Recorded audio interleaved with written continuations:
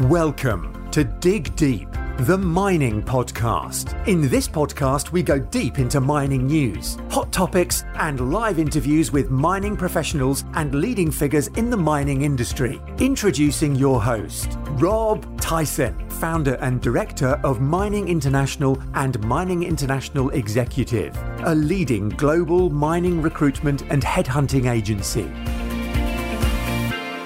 Hi, mining community. Welcome back to another episode of the Dig Deep, the mining podcast. And today I have two guests. Salamis is the president and CEO of Integra Resources, who are a development stage mining company focused on the exploration and de-risking of past producing the Lama gold-silver project in Idaho, the US.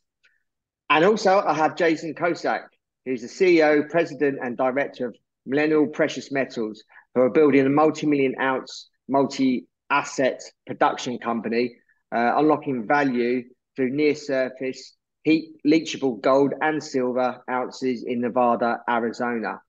Integra recently merged with Millennial, so it would be good to hear more about this transaction and what the future holds for both companies, or maybe just one company. And obviously, we're here to find out more. So let's welcome George and Jason to the podcast. How you doing, guys?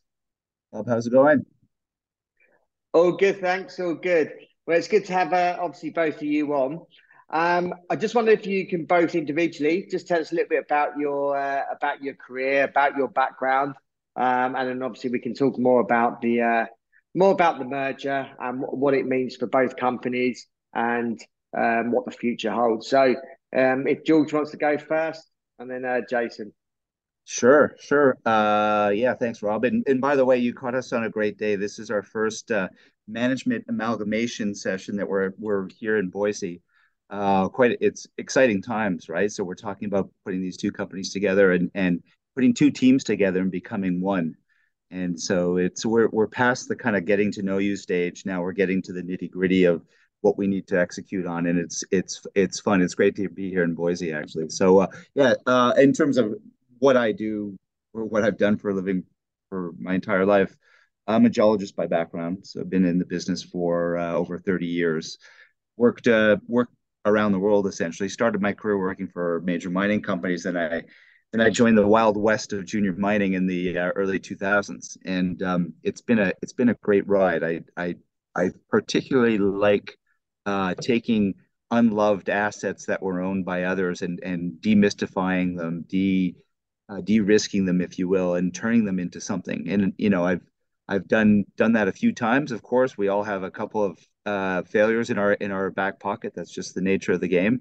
But I've had more successes than failures, certainly. And so this time around, we've got this great asset that Millennial just joined us on to develop in Idaho, southwestern Idaho, Delamar. And these guys have some great assets just south of the border from us in Nevada, and I'll let Jay talk about those. Yeah, how's it going, Rob? Nice to meet you. As well as structural geologist like George, really started cutting my teeth after a very short professional football career up here in Canada. We started in 2009 with a company called Trelawney Mining and Exploration, which we discovered the Côté Gold project, which is now the third largest gold mine in Canada, and subsequently sold that to IAMGOLD for about $680 million in 2012.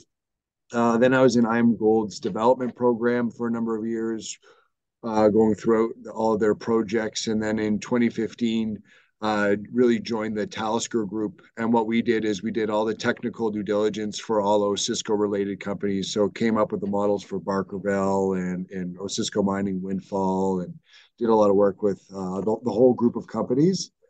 And then that was sold in 2019 and went out with my other partner, Ruben Padilla, to build Millennial, and really looked up to George and his group at Integra. They've done an amazing job with an Integra 1 and Integra 2, and thought we should join forces to really create the go-to vehicle, really go-to growth story and exploration development vehicle right at the bottom of the market here, because we think we got some really, really good tailwinds, so to speak, in the gold space. So creating that vehicle that's primed for takeoff when we get a strong gold tape like we do. Yeah. Obviously, I just obviously recently announced that you're having an at market friendly merger. Um, so why now and why each other? What I suppose attracted your two companies together? And obviously, you're bringing two management teams together, as you mentioned. This is your first strategy session. So why have you two companies come together? And I suppose yourselves heading up both companies. What was that? What was that like for both of you two, and what the reason for you two coming together as well? Well, I think I briefly just touched on it, and really what we were doing is, frankly, there's just too many exploration and development companies out there. Okay, and we really wanted to create a vehicle that was the go-to vehicle in our space, and to remain relevant from a scale and scarcity perspective in a sector that is frankly not that relevant anymore to especially the generalists and the retail audience. That's kind of the vehicle that we wanted to set up. And George and his team were doing basically the same thing that our team on the millennial side was doing. Is we were literally going through production assets and looking at production assets and being like, okay, well, that needs a lot of capital injection, and we got to fix a lot of problems. There's a lot of risk, and probably, frankly, would blow up either of our cap tables. Then we go down to the permitted assets, and there's very few of those. And permitted ounces in the basin, heap leach ounces go for about 0.89, 0.9 on a PNAV consensus basis. So for our shareholders, we're like, okay, well, if they're going for 0.9, it's tough for us to create value, to unlock value. And then we went down to the kind of the resource development stage, which we were both at, and really try to look at projects that can kind of push 100,000 ounce a year per annum profile. And there is literally probably not even a handful of those assets out there. There's a bunch of 20 to 40 and then about 40 to 70, but north of 70, there's very, very, very few. So George and we've known each other for quite a long time. We met in the Abitibi and throughout the Vancouver community. And we really saw the world from the kind of the same lens, and his team has done an amazing job kind of de-risking and doing all the permitting work, and we were kind of doing the same thing, obviously a little bit behind, as Delamar is our flagship asset and much more advanced. But it was really nice to kind of do the work with George and his team to get this deal across the line. And there was George and I resolved the social issues right away over a few beers at his place in Whistler, and that was really it. So to answer your question, long story long, but creating the go-to vehicle, growth and development vehicle in the best mining jurisdiction in the world, with when we see the space really starting to turn. And George, have you got anything else to add? Is anything different from that? Nothing different. No, I agree with everything that Jason said. I think what I would add to it is the power of being not just a one asset company anymore, but a multiple asset company anymore. I think some investors, maybe not all, but some investors understand that being a one asset company can be a good thing, but can also come with a lot of risk. And so having multiple assets to point to just in case if something, God forbid, goes wrong on your flagship asset, you've got other assets to back up your value, backfill your value, if you will, to use a mining term. And while you solve whatever issues happen with asset over here, well, you've got other assets to rely on over here. And so that's a powerful thing from a de-risking perspective. And I think investors should care about that. Then there's the force multiplier effect of having several assets that are in a development cycle, when if you put them together, you're not talking about, in Integra's case, our asset had 135,000 ounces a year with respect to a heap leach production profile. But when we add Millennial's assets to the equation, we're now talking a cumulative production profile of something that looks like 230 to 250,000 ounces a year, potentially subject to further studies, of course. But now we're talking mid-tier producer sort of territory. It's not just a one asset, one offer, one mine, junior developer. We're talking about something substantial, and that's one of the elements that really attracted me to getting this transaction done, Rob. So, what does the merger mean for obviously the combined projects? Is there a staged approach to exploration and development now? Yeah, that's we always talk about there's really two things that plague development and exploration companies, to be quite honest. And us as a management team, we get paid to solve problems, right? And George touched on one of them is permitting. So single asset companies, it's tricky. So how you mitigate that is you have multiple horses in the race. And from a strategy perspective, and how they are our stage is develop we all talk about the Lassonde curve and the valley of the orphan period of the valley, and okay, we understand that that's a fair assumption, but the beauty is by having multiple assets at different stages is Delamar goes into a permitting timeline, a permitting pipeline, and the beauty is Wildcat and Mountain View have only been drilled on basically a 5-acre permit. They're 20,000 acre land packages. So what we'll do is when Delamar goes into a permitting scenario, Wildcat in Mountain View will add that exploration sizzle, so to speak. So you have continued news flow from the drill bit, resource growth, and really exciting news flow while you're doing kind of the boring, permitting work that retail doesn't really like, but that needs to be done, frankly. So from a strategy perspective, Delamar is number one. That will go first. We'll submit the mine plan of operations by the end of this year. Then Wildcat will be the next one. Mine plan of operations will be submitted by the end of 2024, and then Mountain View. The beauty thing about this merger is people forget one of the biggest problems we have, and this very well, Rob, is people. Okay, so one of the other things that we've tried to do here is secure the top quality assets and secure people. So the really nice thing that this has is, Millennial, we were going to have to go hire a full permitting and engineering team. But now once Delamar submitted their mine plan, that team goes on to Wildcat, then that team goes on to Mountain View. Same from a build perspective. Delamar, Wildcat, Mountain View, and then you have this nice water flow effect of cash flow offset and capex as you develop and build out the production profile. So yeah, that's kind of the strategy and the sequencing that we've really kind of envisioned for the company. I mean, I was just going to ask about the skills. Obviously, two companies coming together. Have you basically broaden your skill sets within both companies coming together? And you've obviously just highlighted one area, but do you feel now you've got all the skills that you need to move forward as a company by you two companies merging together? Yeah, absolutely. So, I mean, if you look at the breakdown of the team, and I'm kind of staring at an org chart right now on the wall, but essentially what it is from the Millennial side, advanced exploration skill sets, essentially resource estimation, as we talked about before we got on this call, things that are really scarce, right, in the business. Well, that's one of the elements that MPM brings to us. I mean, we've got some great geological talent and talented individuals, but the process of resource estimation is something that we would always outsource to third parties.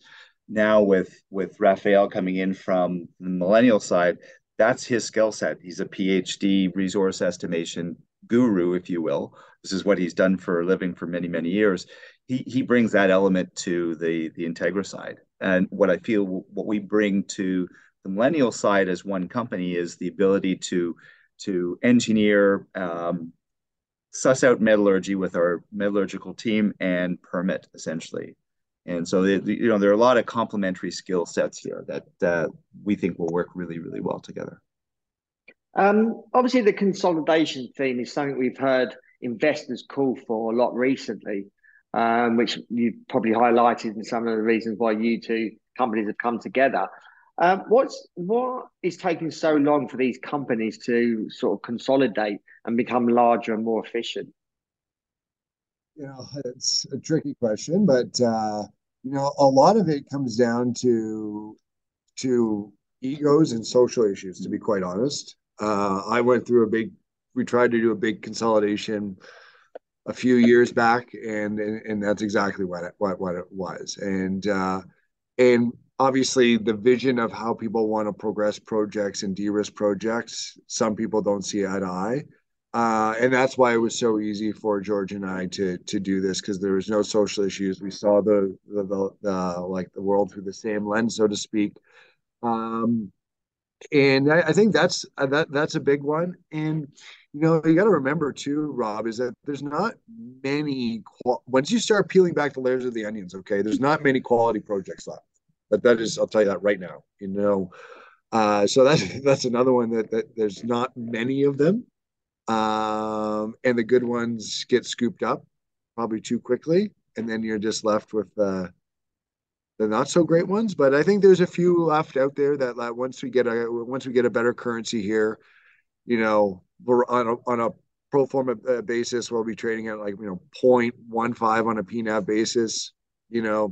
Once you submit the mine plan, you average acquisition cost is around 0.5, permitted go for 0.9. So, once we get that re-rating opportunity over the next kind of year and a half, and we get a currency, there's a few other things out there that look interesting that we can do further consolidation.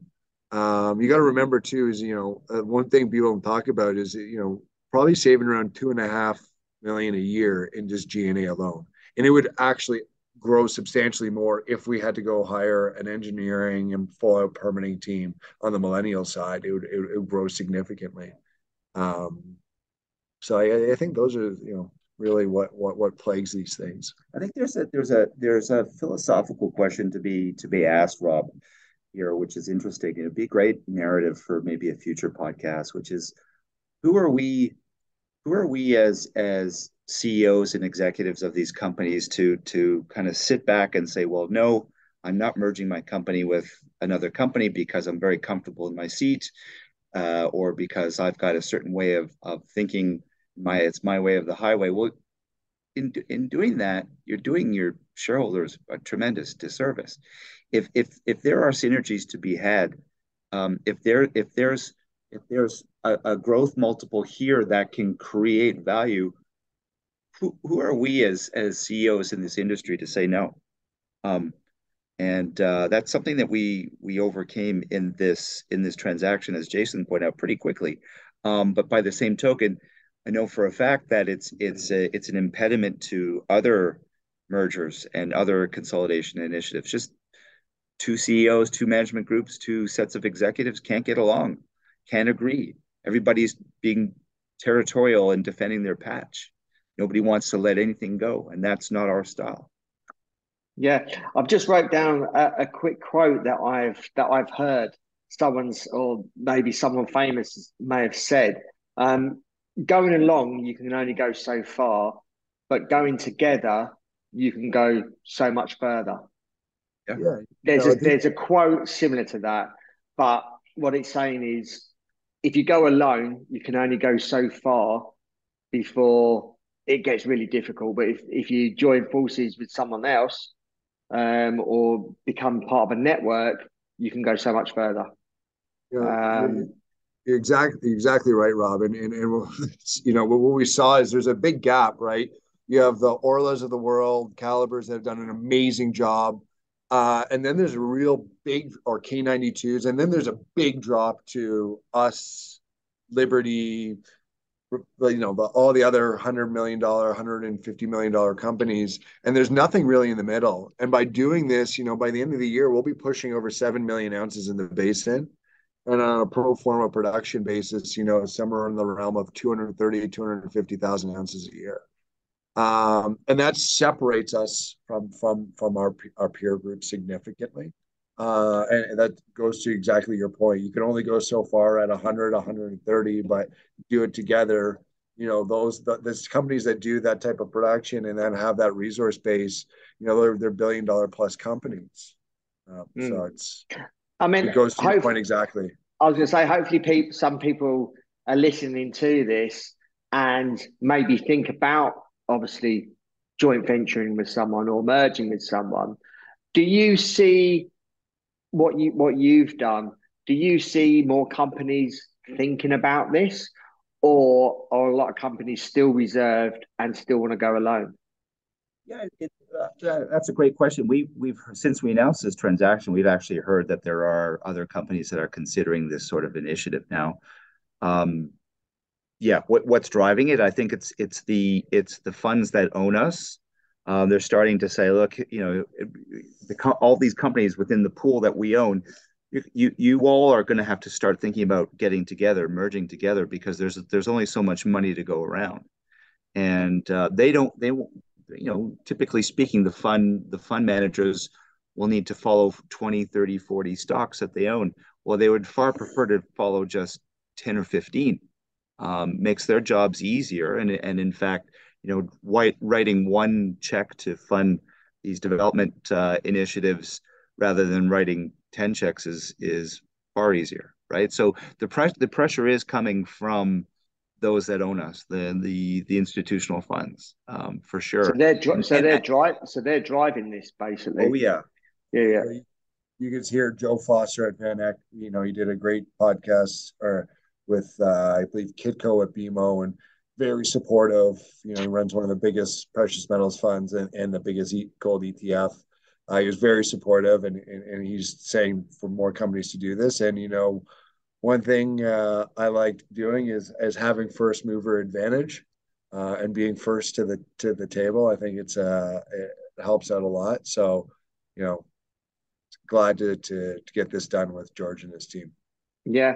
What advice would you give then someone that could be listening to this podcast or hopefully listening to this podcast that could be thinking about being in a position to merge with someone, whether they know that company or not? What are some of the things or what advice can you give that can put them in a better position or more positive position to then seek that opportunity? I would say, I think first and foremost, anyway, from my perspective, would be don't be afraid to let go of your ego in this process, right? Just park it. Be open minded about what your new role could be, um, and just work accordingly. That would be sort of the top of the list for me. I don't know about you, Jay. Yeah, I agree with you. Is check the egos at the door. Bigger is better. Um, and yeah, those are the big things for sure. And what one has the bigger ego out of you two? I don't know which one of us is an ex-pro football player. Yeah, I was going to say, Got you. probably me as the big-headed ex-pro football player. I'd say probably me. That's what George is going to coach me because he's had a lot more experience than I do. So it's a good relationship. He can put me in my place when I need to be put in my place. I think that comes from being kicked in the gut maybe a few more times. The deal's set to close in early May. What are the major catalysts for the new Integra Resources post-close? So big ones that can deliver significant value creation is the updated resource at Delamar.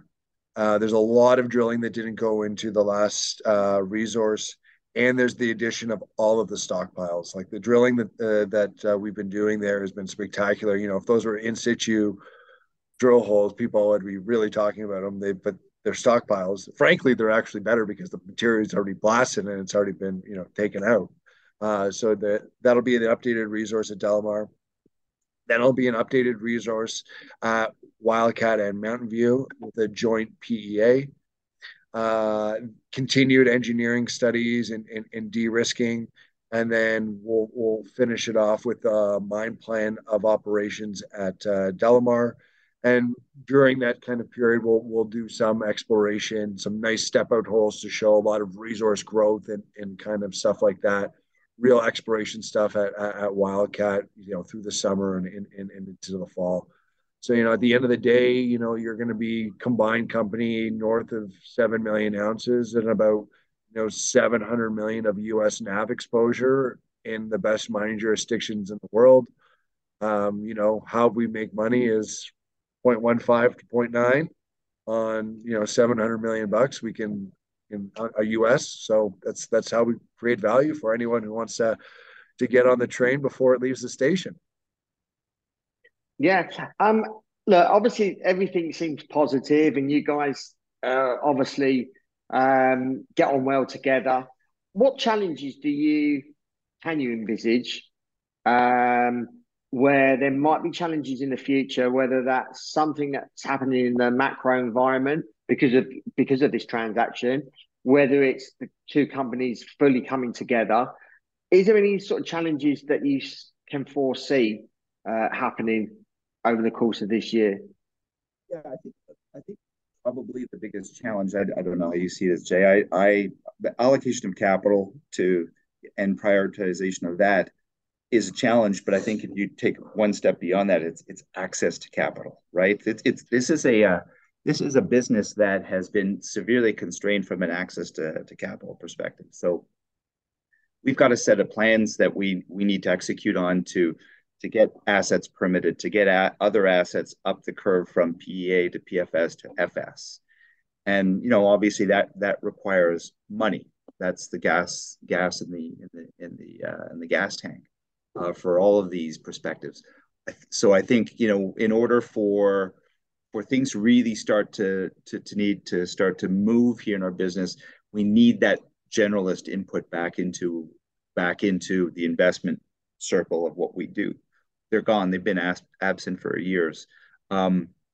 That said, it looks like the landscape for their return is setting itself up quite nicely, which is why we believe that the timing of this transaction is the right one. It's spot on. But yeah, no, just to answer your question, full stop, Rob, it's access to capital. That's the biggest risk, and it's always going to be for companies like ourselves. Yeah, George is he's exactly right. right. Jason, yeah. But we're lucky that we have some of the best shareholders in the space, and from the likes of BD Capital and Wheaton Precious Metals. We're very, very lucky to have a really strong shareholder base.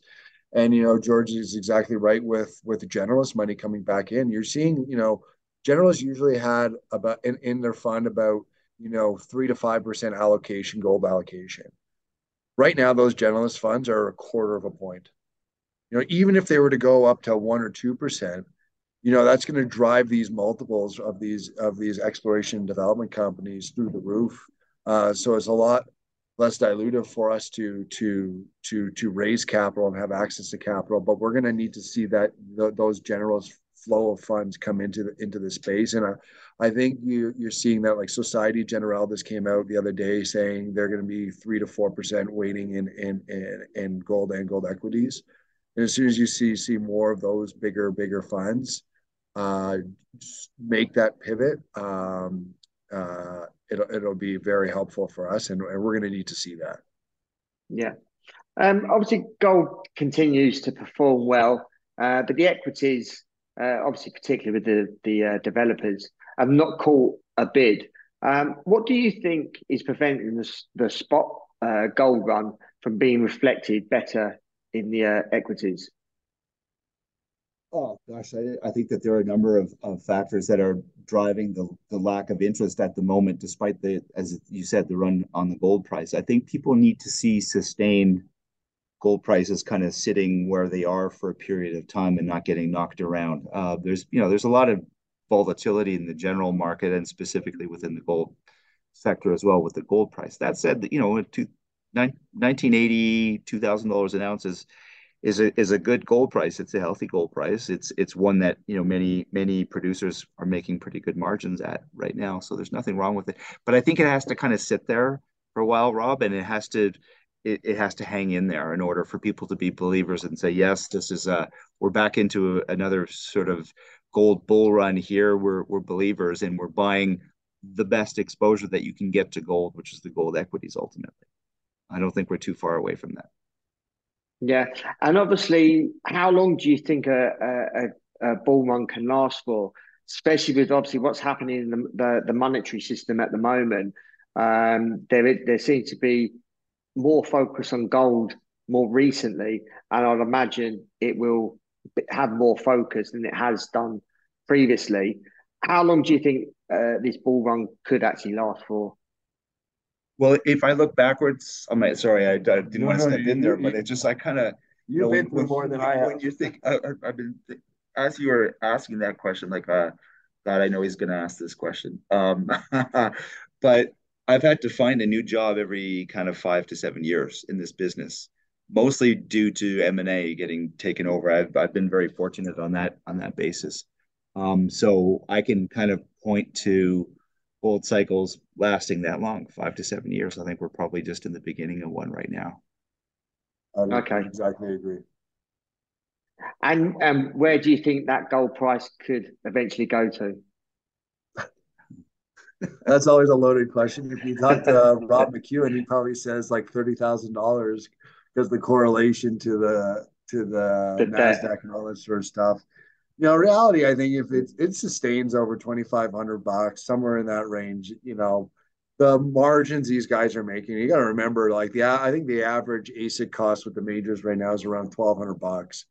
So, you know, even at $2,000, you know, you're making huge margins. Okay. And they're going to have to, you know, allocate a lot of capital and start securing more high quality ounces. You know, you got to remember Barrick and Newmont and Goldfields, you know, they've been declining on a production profile basis for a number of years. You know, they're going to be below, I think for the first time in a while, below 5 million ounce a year production. So they keep on declining, and you know they're going to have to do something. And once they, you know, with the margins that they're making at 2,500 or wherever you want to see it go, but you know anything north of 2,000, I think, and sustaining that for a few years would completely change the whole landscape. It's funny, yeah. And what something that Jason just said. You know, we've just come off of a pretty hectic mining conference circuit. BMO and PDAC and others, and so it's funny because you go to these major mining company presentations, and you know there was a time 5, 7, 10 years ago where you go to, I won't mention any names, but large scale gold producers, and they would always show this sort of increasing curve of production doing this. Now you go to those same productions, and they're basically priding themselves on saying, well, look how well we can maintain this flat line of production here. At some stage, that's got to change. And, you know, gold prices, I think, is going to be one of those catalysts. It's going to be, you know, the marching order for them is going to be don't just sit there and collect cash. You know, do something, deploy that cash. And I think that's where projects like ours come into the fold. There's just not many of those around. Yeah, I was going to say, is there a lot of gold projects out there for these majors to invest in? No. But also, does the price need to go a bit more higher to get some of these projects off the ground? No, I think like, you know, on a combined basis, you know, our ASIC costs will be around $900. So, you know, even if it were to slip down to 1,500, we're still making really good money. You know, that's the reality. And that's the way you need to build a real business, is that, you know, we can't build a business hoping that the gold price is going to go higher. If it stays where it is or drops a little bit, we are still making money. And that's how you build a real business. And then shareholders get that, you know, icing on the cake, so to speak, as the gold price appreciates. We just increase our margin and increase our free cash flow. What's the outlook for 2023 for both of you two and both the companies? Well, I think, you know, like I mentioned to you earlier, it's we and us, and it's you know, we're obviously conditional on the millennial shareholder vote on the 26th. We'll close the transaction May 3rd, I believe, somewhere around the beginning of May. And then it'll be a heavy list of major catalysts. Like I mentioned, updated resource at Delamar, including the stockpiles and a bunch of drilling, updated resource at Wildcat Mountain View, PEA Wildcat Mountain View, a lot of exploration drilling at Wildcat, continued engineering and permitting studies, all the baseline work that frankly delivers a lot of value, and it costs quite a bit of money that frankly other companies don't do. And then lastly, to finish with the mine plan of operations submission for our flagship Delamar project. And George, have you got any final words? Yeah, I mean, as you were asking that question, Rob, what's this year hold for us on camera with you here? I guess the division of roles is well defined. Jason here he's a master at getting out in front of crowds and wowing them. He's also very, very solid from a technical perspective. So he'll be doing a lot of that sort of stuff, focusing on projects both in Idaho and Nevada. From my perspective, this transaction gives me a lot more time to focus on key permitting and stakeholder engagement, which is really a big part of what's going on here in Boise right now, and will be my focus for the next however many years. This transaction actually unlocks my time and my bandwidth to do a lot more of that sort of stuff. So I think that's what the year looks like for us personally as well. Yeah, great. George, Jason, really appreciate your time. Thank you for giving us an overview of what's happening with both companies coming together. Hopefully, anyone that's listening that may have a thought about maybe joint venturing with someone or or thinking about merging with other companies based on obviously what you've said and the experiences they may be going through. Because I think, as I said regarding that quote, you can only go so far alone, but you can go so much further by coming together. So hopefully that can resonate with maybe some people that are listening to this episode.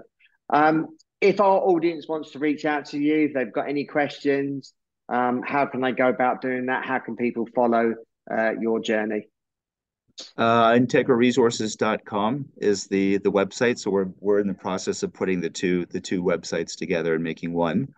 But that's a good starting point. Their symbol is MPM on the Venture Exchange. Ours is ITR on Venture and ITRG on the New York Stock Exchange. Okay, great. We can include those in the show notes accompanying this podcast episode. Wish you well for 2023 and beyond. Perhaps you can come on later this year, next year. Let us know how the merger actually went.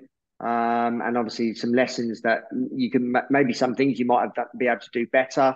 And hopefully you can educate the audience if they are in a position to consider looking at merging with someone. Perhaps you can obviously come on and give us some tips on how to maybe do things better. So yeah, it'd be great to see how you guys go. Happy to do so, Rob. Awesome. Yeah. Nice to meet you, Rob. Thank you very much. And yourself. Thank you for listening. Hope you enjoyed that episode. There's a lot obviously to take away. Hopefully you gain some ideas if you are in that particular position. If you want to reach out to either George or Jason, then obviously look at the show notes accompanying this to ask any questions that you may have. Please pass this episode on to others. Appreciate your continued support. Obviously, share this amongst mining people within the industry, but even people outside of the mining industry, because we want to educate people not just in the mining industry, but those that don't know anything about mining, because we need to improve. Obviously, the brand image, it is, I suppose, an image that does get tarnished, but we want to try and educate as many people as possible. So until next time, happy mining. Thank you for listening. Remember to reach out to Rob via the show notes and be sure to subscribe and leave a review. Until next time, happy mining, helping each other to improve the mining industry.